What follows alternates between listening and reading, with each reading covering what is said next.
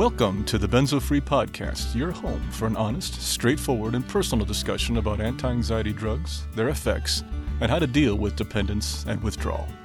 Whether you have taken benzodiazepines, Z drugs, or any other tranquilizers, know someone who has, or you just want help dealing with chronic anxiety and insomnia, this is your podcast. I'm your host, D.E. Foster, author of the book, Benzo Free, The World of Anti-Anxiety Drugs and the Reality of Withdrawal. I'm so glad you joined us today. Please stick around and let me bend your ear for a few minutes. It just might feel a little better on the other side.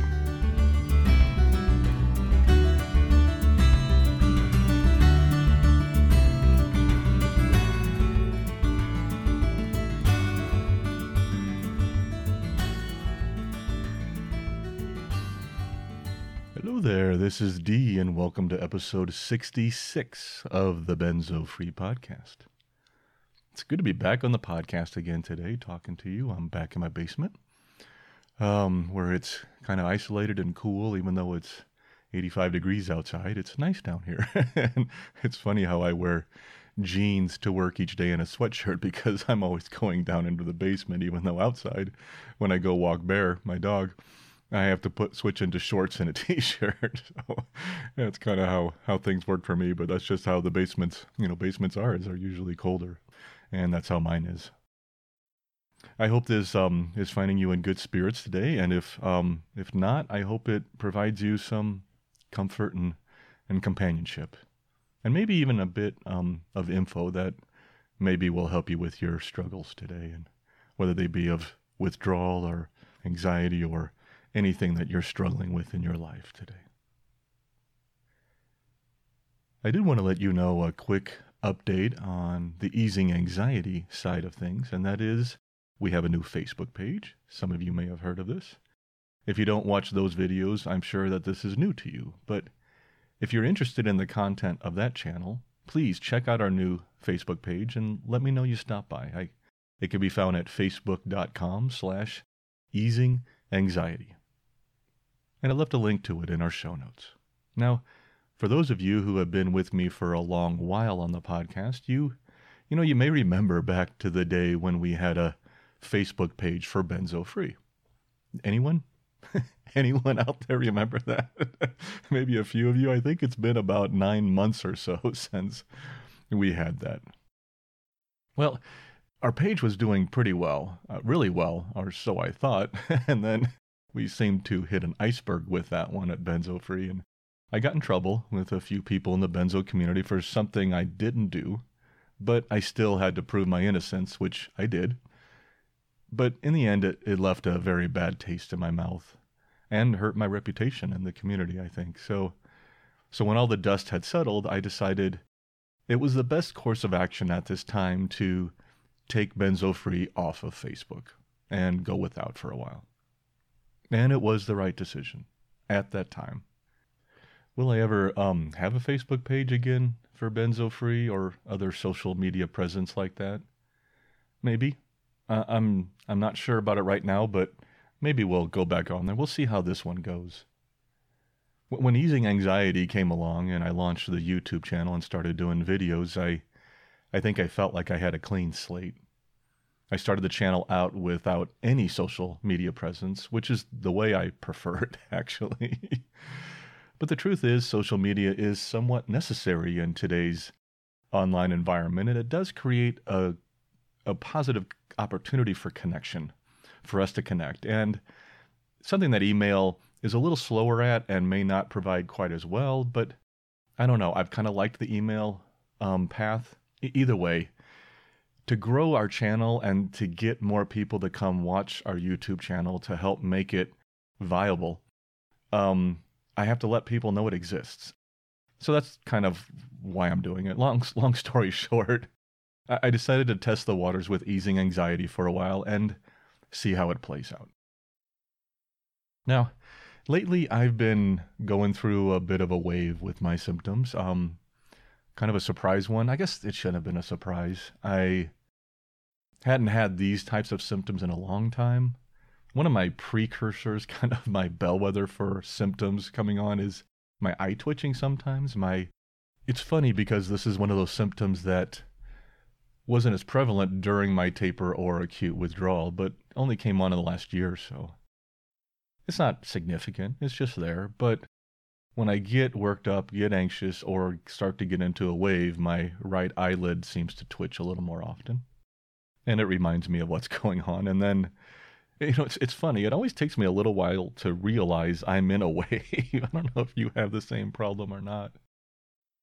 But it takes me a little bit of time to kind of put all the pieces together to finally realize I'm really in a wave. That, I'm not sleeping quite as well. I'm more irritable. Yeah, I have some jitteriness at night. The other night I ate a little sugar and I couldn't sit still. Okay, that's that. My tinnitus has come back some. I get a little more paresthesia on my face. My greatest hits, what I call them, of my symptomology. I'm not thinking straight. I'm forgetting more things. That kind of stuff. In fact, right now, as I'm talking to you, my right eye is twitching. And there it goes again. It's just there. It's one of those symptoms, and it comes and goes, and I try not to worry too much about it. But I've been in a wave, and it makes sense. We're all under a lot of stress lately. Whether it's the virus, whether it's the racial strife like we're having in the U.S., whether it's just a whole life change from what's been going on, and all the events happening, and just people seeming to get angry and angrier and more irritated, and I think that's causing stress in all of us, and that's what's causing the anger too. But I'm feeling it. I think all of us are feeling it, and it builds. We've talked about that several times on the podcast. It's actually a good topic to talk about a bit. That is, these are very stressful times. And it's so easy for us to react to things going on within our family, within our community, within the world in negative ways. For me, that anger was not productive during Benzo withdrawal, and I felt it. I felt it in many ways, and I got trapped in it. I got trapped in the cycle of blame and judgment and all this negativity that builds in our heads. And it wasn't working for me. And, you identify people as being your enemy. Well, once you do that, now you've placed that in this box. And it makes it okay for any kind of reaction or any kind of retribution or whatever, because it almost dehumanizes. And we all do that. Every one of us does that. We have this tendency to dehumanize others when we don't like what they do, when we don't like what they say, when we don't like what they think or what we think they think. We all do it. Like I said, I do it probably as much, if not more, than many people. One of the things I always admired about Martin Luther King Jr. here in the U.S. is that one of his principles was to first love your enemy. In our community, we have a little fitness center, and there's a pool there for the kids and for people and stuff, and it's been closed because of the virus. And we have one of those online groups, I think it's a Nextdoor group or whatever, where, a lot of people in our community, chat and stuff about different things going on. Well, our pool and our fitness center isn't open yet, and it's taking a little longer to reopen. They're trying to be more careful about exposure and trying to do the right thing, and they're not open yet. But some people have started piping in on this Nextdoor site, and some of their responses are extreme and are really hard to read and hard to hear. And some people pipe in and say, hey, let's take this all into account. I mean, we have 100,000 plus deaths just in the U.S. alone from this virus. Let's try to put things in perspective. It's just a fitness center. And she replied back and said, well, the fitness center is life or death for her. And God, I really don't want to belittle what she said, but I feel like we really have to step back a little bit and get some perspective. Having a fitness center isn't life or death. I'm sorry for anybody. I mean, we live in Colorado and we've had 80-degree days for the last week, and we got trails, you can go run in our neighborhood, you can go walk, you can ride your bike, you can go to there's a lot of ways to get exercise. But we've gotten to this level of frustration and anxiety, and it feels like we're starting to bubble over. And I just want to try to encourage people to take a step back. Especially in your local communities, and say, hey, look, let's be careful about how we're communicating, how we're reacting to others. Anyway, that was not written. I just rambled on about that. I hope I didn't go too far overboard. That's me. I'm learning to be a little more raw and improv, both on the easing anxiety videos and on the podcast. And I don't know, I'm kind of liking it sometimes, but I also want to make sure I don't get carried away. Because the last thing I want to do is to get into politics. And trust me, I am not trying to get into politics at all. But I do know with Benzo withdrawal, it is so easy for us to get irritated. It is so easy for us to get angry. It is so easy for us to see simple irritations, like from your spouse or from the kids or from your neighborhood, HOA or something, and turn that into a huge problem in your mind. My God, I did this nonstop during my withdrawal, and I still do somewhat. I am more guilty of this than anyone, and that's why I'm talking about it, because this is a problem I see in myself today.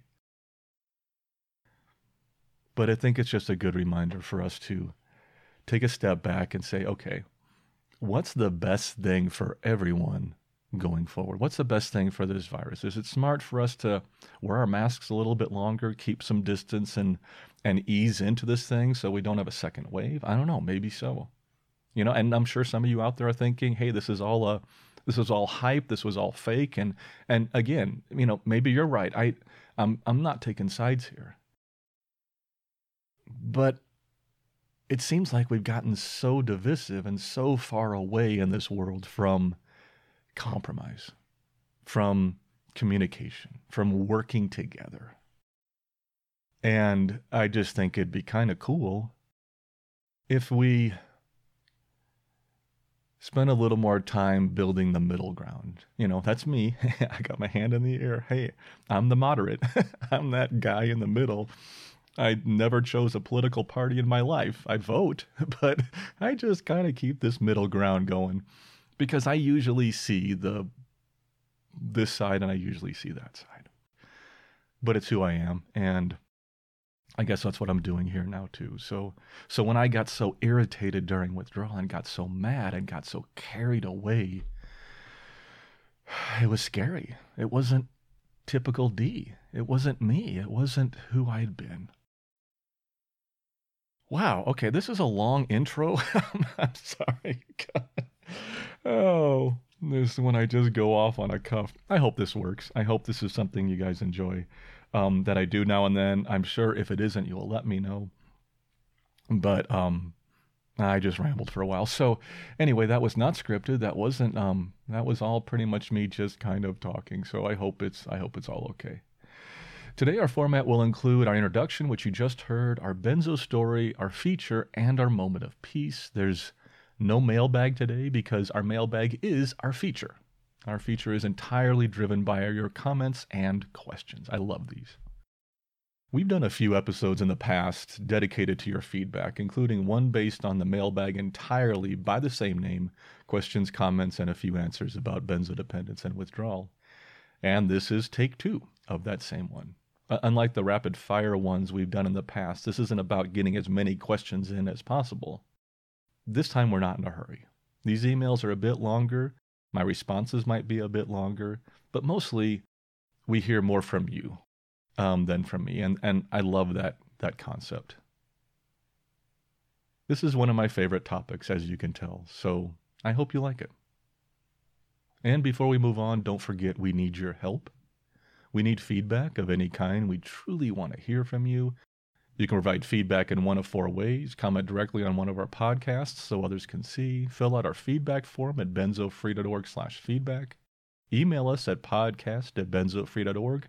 or leave feedback on one of our podcast carriers so others can find us. While you're on the website, don't forget to sign up for our mailing list at benzofree.org/subscribe. And if you wish to help support what we do here, you can visit our donations page at benzofree.org/donate. Trust me, every little bit helps. And don't forget, the Benzo Free podcast is for informational purposes only and should never be considered medical advice. Now, let's move on to our Benzo stories. Today we have two short Benzo stories to share. Both of these are difficult to hear, and thus I do need to put a trigger warning here at the beginning. If hearing stories of withdrawal is a trigger for you, please skip this section and drop on down to our feature. You can find a time index in our show notes. Now, on to our stories. Our first one is from Angie in Tulsa, Oklahoma. Angie shared her story publicly in the comments of one of our previous episodes, and I wanted to share it here also. Angie writes, "It's been 3 weeks since I took my very last 1/4 milligram of Klonopin. I live in Tulsa and came from a large city and went to the doctor in Tulsa and was told he would refill it only once. I felt like I was screwed. Not refill my Klonopin prescription? I went on YouTube and researched how to do it. I was on 3 milligrams Klonopin for 30 years. I started withdrawing January 2020. I decided I was ready, and it became my New Year's resolution. I had quit smoking 30 years ago and was prescribed Klonopin to stop smoking, and it worked. It's been 3 weeks to the day since I had my last 1/4 milligram. My brain feels like I am disconnected. I listened to your podcast. It helped me to know someone else has had the same thing that I do. I am retired, and believe me, I am hurting. I have depersonalization extremely bad. My brain feels like it is in a box. So your podcast was a great analogy. My tightness in my muscles has created muscle knots that are deep inside and itch inside. This has crippled me. I have not been able to work, not driving, irregular heartbeat, loss of weight, almost bedridden. I can read, but I feel better listening to your great podcasts. It's like I am fighting to get to the next day. Right now, I have good days and bad days. The symptoms are surreal. I also have sound sensitivity and eye problems. Thank you for your podcasts." Thank you, Angie. Thank you so much for sharing your story with us. Every time I hear a story like this, I remember my toughest days. And the emotions almost overwhelm me. I'm 5.5 years out, and I still get choked up thinking about my experience. And even more so, those of you who are currently in that most difficult of psychological and physical states. It doesn't get any easier to hear with time. And in some ways, I kind of hope it never does. I hope I never become jaded, so that stories like Angie's are routine, because they are anything but that. Angie is just one of so many people whose lives have been completely derailed, who are struggling to find any hope for the future and want so desperately to find answers and to make it all go away. But, enough of the depression and hopelessness. There is an upside here. I know people who have been on benzos for as long as you have, Angie. Even some who cold turkeyed and healed. For some, the hardest time is during taper. For others, like myself, it's acute withdrawal after your last dose. Those first several months benzo-free can be very hard for some people, depending on the medication you were on and how your taper went. We are so often reminded by the immortal words of our Benzo community mantra, which is, everyone is different. Few things hold so true during withdrawal. I wish you well, and I know you are doing great. This is the hard part, but believe me, it does get better. Thanks, Angie. Our second story is from Carrie in San Francisco, California. Carrie shared her story in April via our feedback form, and I wanted to share it with you today. Carrie writes, I am new to your podcast, but not new to withdrawing from Ativan. My withdrawal is on hold due to the pandemic. When I started several months ago, I did with the help of a psychiatrist, but didn't have a therapist or primary doctor.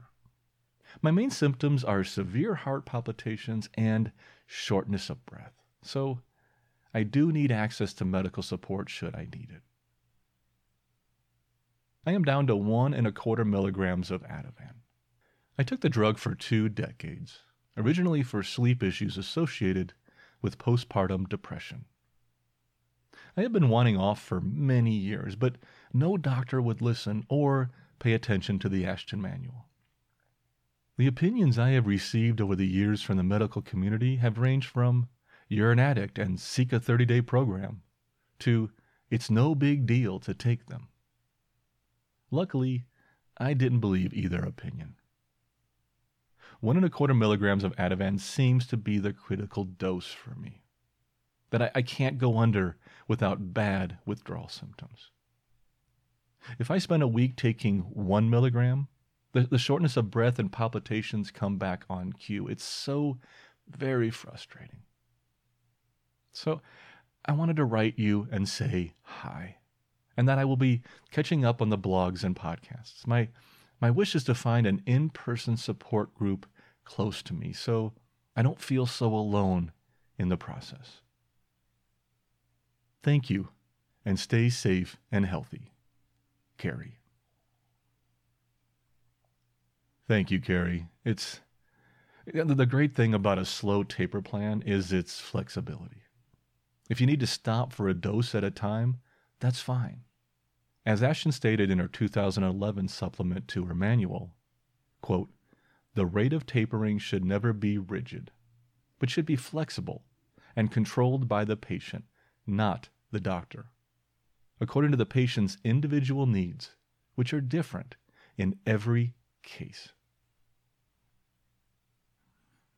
Because sometimes we need to go slower and sometimes we need to go faster. It depends on the person. And sometimes we need to stop and pause for a time. As I mentioned in the intro, these are stressful times for so many, and I'm glad you have taken the time to pause during this virus and find some sense of stability. One of the hardest things to stay steadfast against during our withdrawal is that pressure to go faster. While that may work for some people, for others, it makes their symptoms unbearable, complicating their entire recovery. Almost everyone who finds themselves dependent on these drugs and who is facing a possibly lengthy and difficult withdrawal wants the drugs out of our systems as fast as possible. But for most of us, that is probably not the wisest course of action. Now, do some withdraw quickly and with success? Yes, they do. And we're going to discuss this more in depth in an upcoming episode. But the problem is, we don't really know who that will be. Some may taper rapidly with little or no problems after their last dose. Some may be the complete opposite and have to reinstate or even need advanced medical care for their condition. Thus, in my opinion, tapering under doctor supervision, while allowing each patient to adjust his or her speed according to the symptoms, allows for the adjustments as needed and is the best course for success. It sounds like you are making wise choices in your taper, and I'm sure you will be fine. Yes, there are hurdles along the way, but don't be pressured. Take the time you need to become benzo-free. Work at the pace that is best for you. If it's faster, great. If it's slower, great. But find a pace you are comfortable with. Thanks for sharing your story, Carrie. Please keep us informed on your progress. And that ends our Benzo stories. Now, on to our feature. Our feature today is actually our mailbag. I love it when we use your comments and questions as our feature. I think it's one of my favorites because it's driven by you. Your feedback decides what we talk about, what we answer, what we share, what we think about, what we discuss.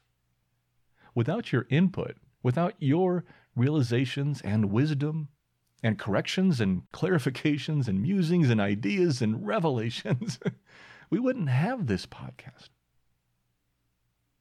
And another reason that I like doing this for a feature is that it feels more like a conversation, a give and take.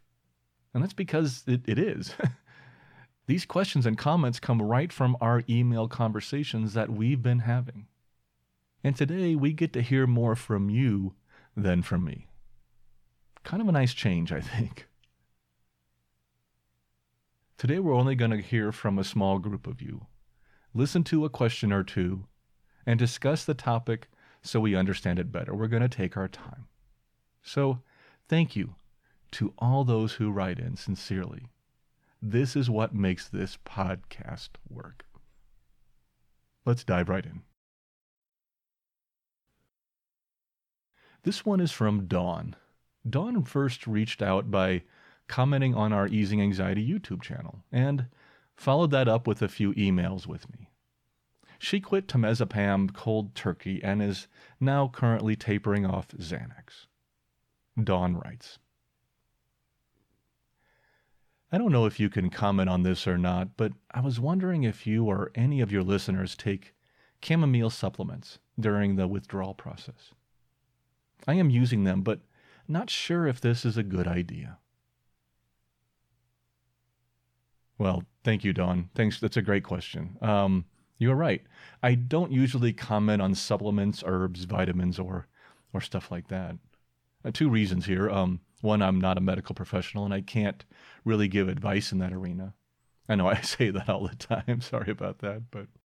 And two, and I know I sound like a broken record on this one especially, but everyone is different. Really different, especially when it comes to supplemental medications or herbs or whatever during withdrawal. Chamomile supplements are often taken as an alternative medicine for a variety of conditions, including intestinal issues, colic, diarrhea, gum disease, even anxiety, and others. When taken as a flavoring or in food, there are little known side effects. But then again, there are also little known benefits, which have been studied when taken in that way. When taken as supplements in concentrated amounts, some do claim benefits, but there are also possible complications. Now, most doctors do recommend it's best to avoid chamomile if you have any of the following conditions. Have past or present cancer of the breast, ovary, or uterus. Have a history of endometriosis or are pregnant. There are also some complications with people who have pollen allergies. Chamomile supplements can also make birth control pills less effective. And it is not known if chamomile passes into breast milk, possibly harming a nursing baby. Also, if you need surgery, it is advised to stop taking chamomile at least 2 weeks prior. There's a list of drugs that may cause interactions, and you should review those before you take chamomile supplements. But I think all this bubbles down to the general topic, and that is, I am often asked about supplements, herbs, vitamins, all sorts of natural or alternative medicines. And like I say, I'm not a doctor and I don't really know. But when I don't know, I do look it up and I try to provide information, well-researched information when I can. The thing with most of these substances is they are rarely approved by the Food and Drug Administration in the U.S. Now, some of you may think that is a benefit. Others of you may think it's not. I'm not going to get into that political debate here at all. But the fact is the natural food and supplement industry is relatively unregulated. And thus, they can pretty much make any claims they want to without any scientific evidence proving it. How is that different than the pharmaceutical industry? Well, you got me on that one. As most of us well know, they aren't very well regulated either. And we, unfortunately, have paid the price for that. I'm not for nor against the use of supplements during withdrawal. I'm really not. For me, I chose to withdraw with as little extra support, medicinally or via natural supplements as possible. I guess I figured if medicines, whether natural or not, messed me up in the first place, perhaps I should let my body heal with as little external influence as possible. You know, allow the ship to right itself naturally. But that being said, I do think some supplements may help some people. Just know what you are taking. Do the research from reputable sites and read up on possible side effects, interactions with other meds, foods, etc., and decide what is right for you. Just know that very few medicines or supplements we can take come without possible side effects or complications. Know what you are taking, and if you are concerned, work with your doctor or naturopath and get the answers you want. There. I think that sums it up. Thanks for the question, Dawn, and great to hear from you as always. Our next one is from John in Scotland. John first reached out to me in early May and had some questions and suggestions about digestive issues. John writes, I want to express my gratitude for such a wonderful podcast, which I've only recently discovered. I am currently taking temazepam for help with insomnia, 10 milligram dosage. It seems to help, but I am wary of it becoming a drug of abuse. Your podcast provides much food for thought as I begin this journey with these powerful drugs. I will continue to listen and recommend your work to friends and family who may be going through difficult times. Regarding a recent episode about your struggles with abdominal discomfort and gut health, have you tried probiotics? A good quality multi-strain probiotic with bifidobacterium has helped wonders whenever I've had a crappy diet or feel bloated and sluggish. They say your gut is like a garden, and the more strains and diversity of probiotic cultures, the better your health will be. You're looking for at least 10 billion strains if possible. Probiotics are certainly not a panacea, but they are, in my opinion, extremely beneficial when combined with a healthy diet, good sleep, and exercise. Best wishes, John.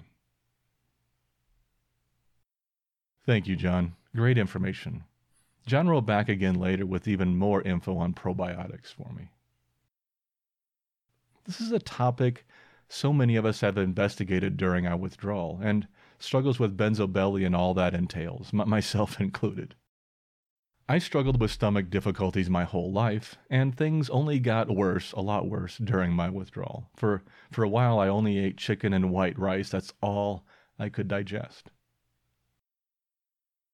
Eventually, I did find something that helped me. It was a probiotic milk called kefir or kefir, depending on who you ask. And it settled my stomach down enough to help me get through. It's a fermented milk, and it provides probiotics. After my withdrawal improved, I kept drinking it for a while, but I finally stopped. I think it stopped being beneficial and might even have started to cause a few problems, so I stopped drinking it. But here's the thing, and this takes me back to Dawn's question before John's. I do know some people who said they tried kefir milk during withdrawal, and it made them worse. Again, and everybody together now, everyone is different. We should set that to music or something and make it our official jingle. There is a lot of information out there about probiotics, and much of it is positive. John went on to talk about different strains and concentrations, all good information. Probiotics have live bacteria and yeast, which can be good for you, and especially good for your digestive system. It's the quote-unquote good bacteria that helps us. And these bacteria can be found in many foods like yogurt and other fermented foods, and in supplements. There are two primary types of probiotics. Lactobacillus, the most common type, which is found in yogurt and fermented foods. In fact, kefir milk includes its own unique probiotic strain of this. Lactobacillus kefiri, which appears to help inhibit the growth of some forms of harmful bacteria like Salmonella, H. pylori, and E. coli. The other type is Bifidobacterium, which can also be found in some dairy products, and has been found to ease stomach distress, especially IBS and similar conditions.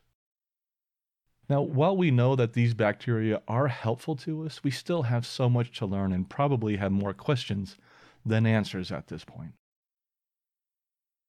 We have to find what works for us, the good old trial and error. It sucks, and it takes time, but it's the only true way to find what works for you, for your system, your body, and your health. Anyway, if you're struggling with digestive problems during your withdrawal, perhaps a probiotic might help. And it might not. That is not advice. I'm just passing on information. Thanks, John. Our next one is from Sandy in Lawton, Oklahoma. Actually, it's a question, followed by a couple of uplifting comments from a few different emails. First, her question. Sandy writes, Hi, Dee. I listened to episode 62 today, and it was very helpful. You mentioned having tight chest muscles and acid reflux. Would you be able to share with me what symptoms you had and how you coped? I'm suffering terribly with both. Thank you so much, Sandy.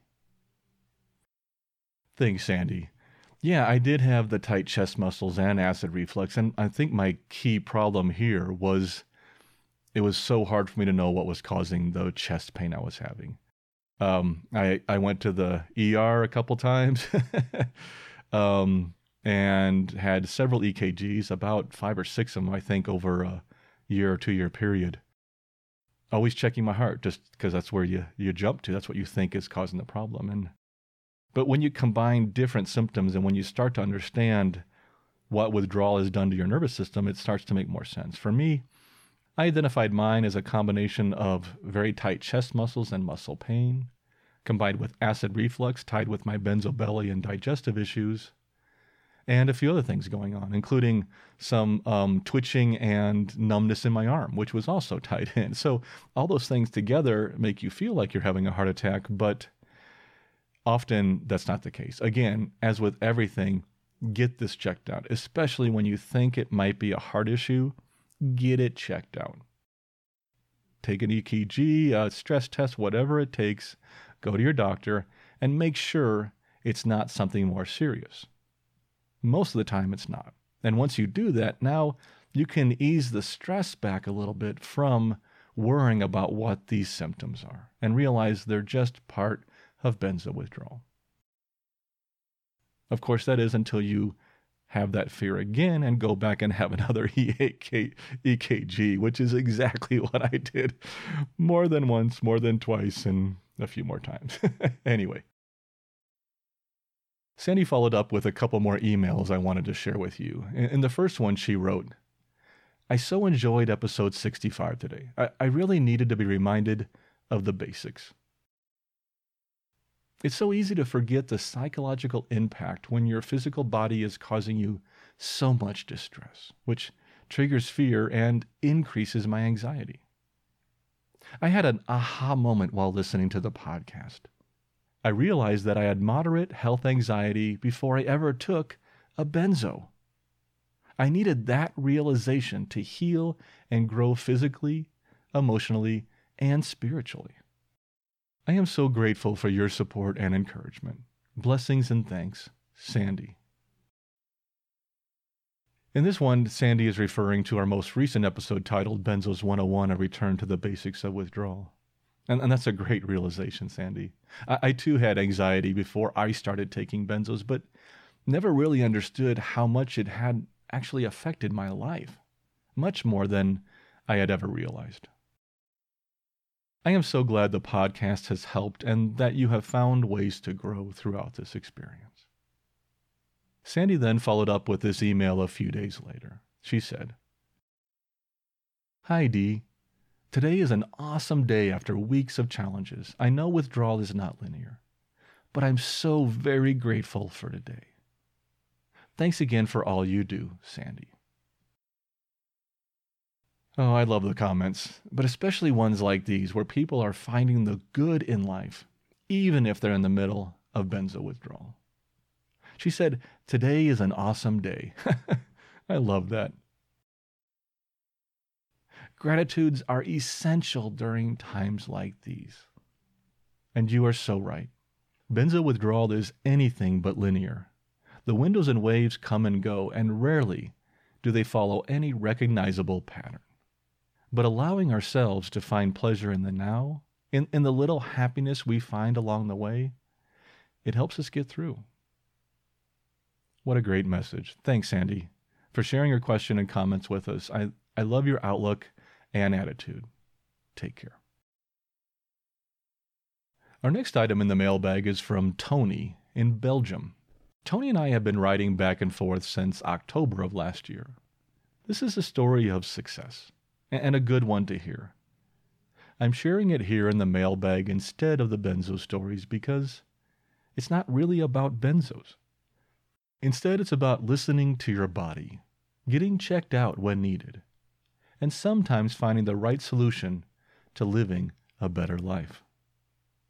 I'm going to read here a series of excerpts from a few of Tony's emails, and we'll talk a bit about it after. This is from an email from February 12th. Dear Dee, I'm in my 6th month after stopping Xanax. There are still some symptoms, but they slowly fade away.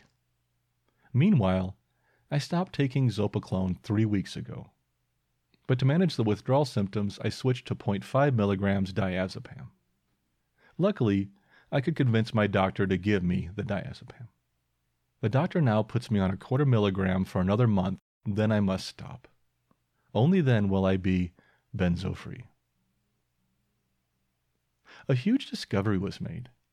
I went for a night in a sleeping clinic, where the sleep is examined all night long.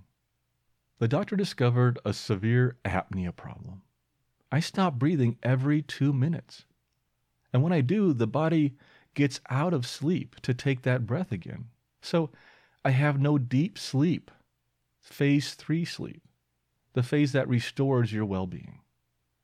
So I wake up every morning with the feelings of someone who has drunk a lot the night before, but I don't touch alcohol. My brain has not enough oxygen. The oxygen level in my blood is very low. So I suffocate slowly in my sleep, exhausting all organs and muscles. I will have to sleep with a CPAP engine for the rest of my life, but I would finally get the sleep I need, and so gain my forces back by day.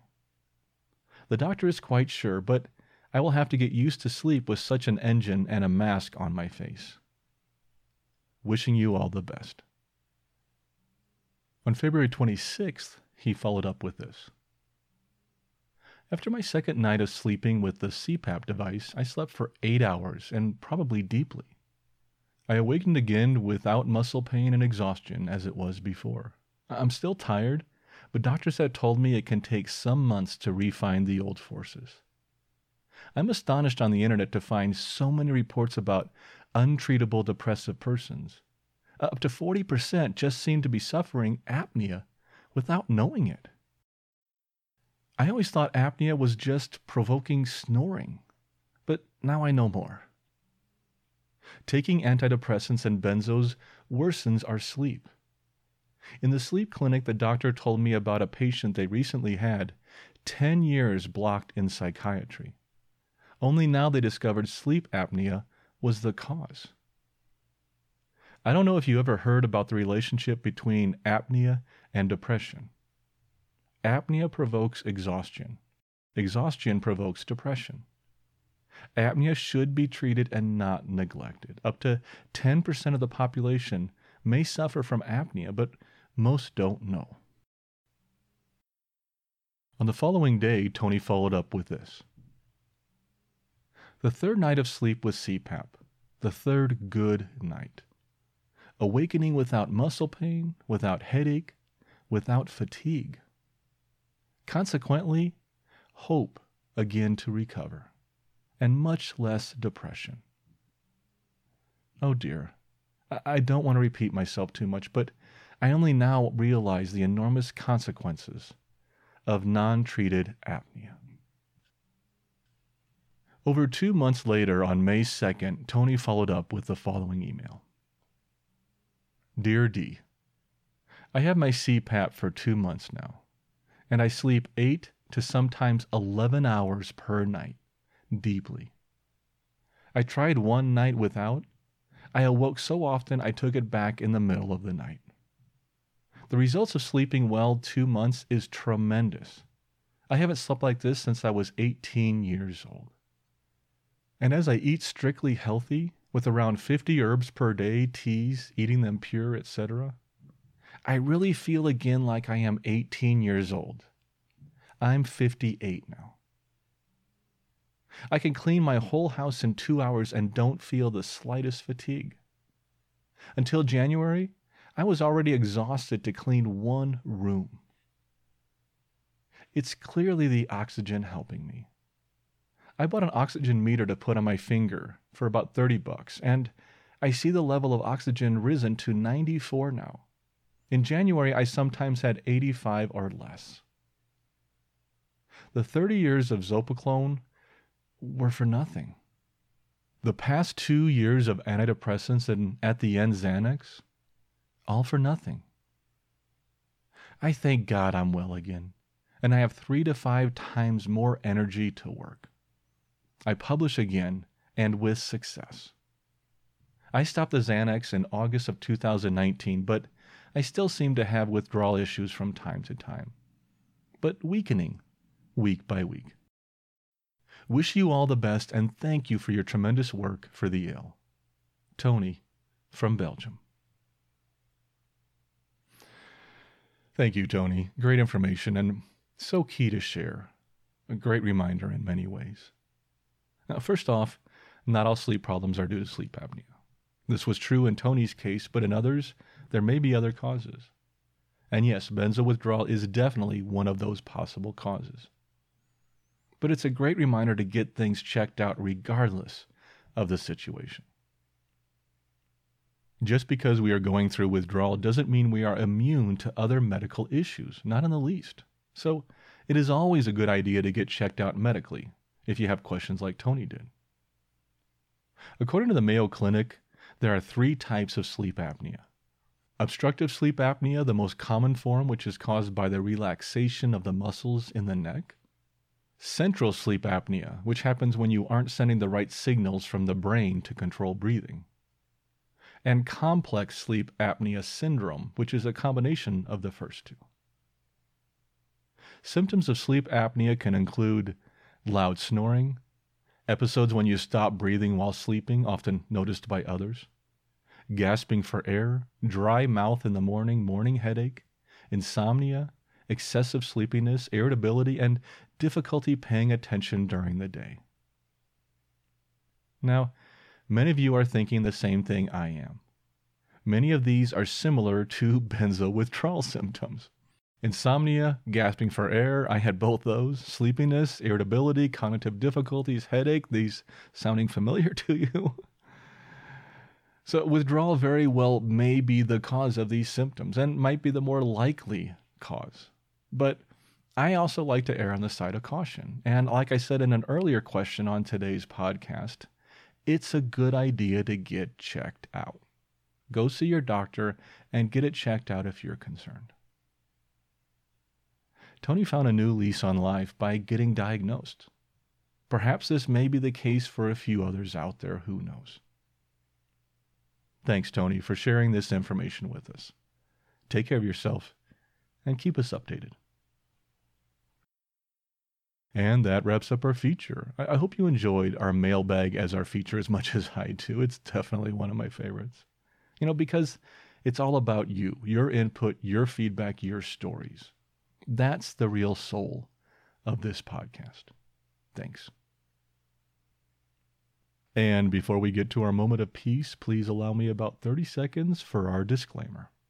This podcast is for informational purposes only and should not be considered medical advice in any way. The host of this podcast is not a medical professional, nor is he engaged in rendering medical, health, or psychological advice, nor any other kind of personal or professional services. The views and opinions expressed by our listeners and interview guests on this podcast, whether read from textual submissions or presented in their own voice, do not necessarily reflect those of the Benzo Free podcast or of its host. Withdrawal, tapering, or any other change in dosage of benzodiazepines, non-benzodiazepines, or any other prescription drug should only be done under the direct supervision of a licensed physician. Our full disclaimer can be viewed on our website at benzofree.org/disclaimer. And that brings us to our closing, our moment of peace. It's just 1 minute, and it's an opportunity to quiet your mind a bit before you return to the chaos of the real world. Please remember that you should only do this if you are in a safe place where you can close your eyes, relax, and let the world pass by without you for a minute.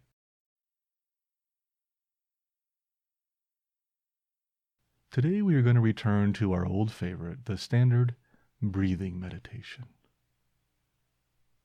We return to this one every few episodes because it's the most basic and one of the most effective. Our breath is the source of life, and recognizing its regenerating rhythm and energy can be very relaxing.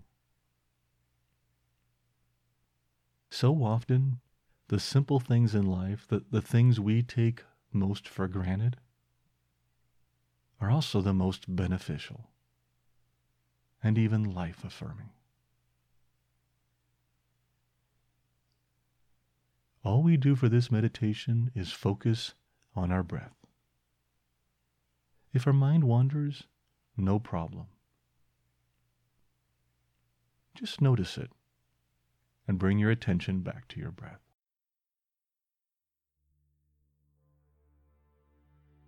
Let's get started. Close your eyes and relax. Take a deep breath in.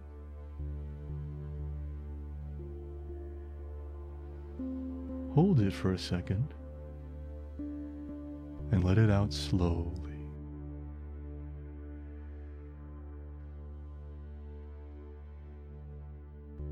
Let's do that again. Take a deep breath in.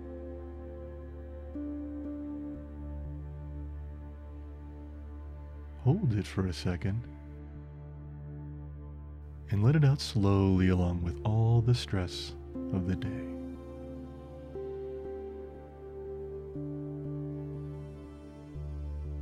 One more time. Take a deep breath in.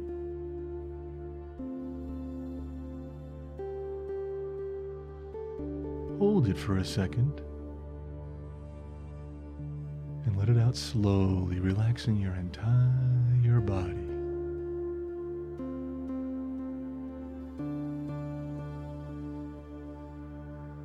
Now just breathe slowly and naturally. And focus on your breathing.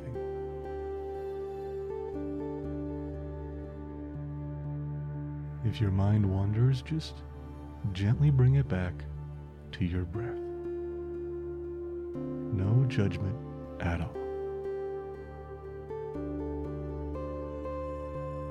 Continue to do this for 1 minute.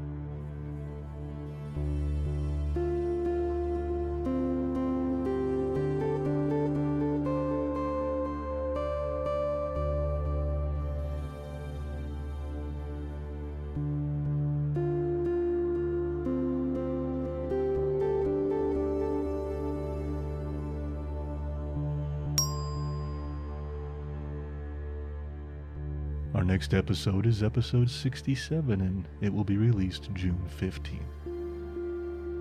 Thank you again for joining me today, and please, let us know how we did. Keep calm, taper slowly, and take care of yourself.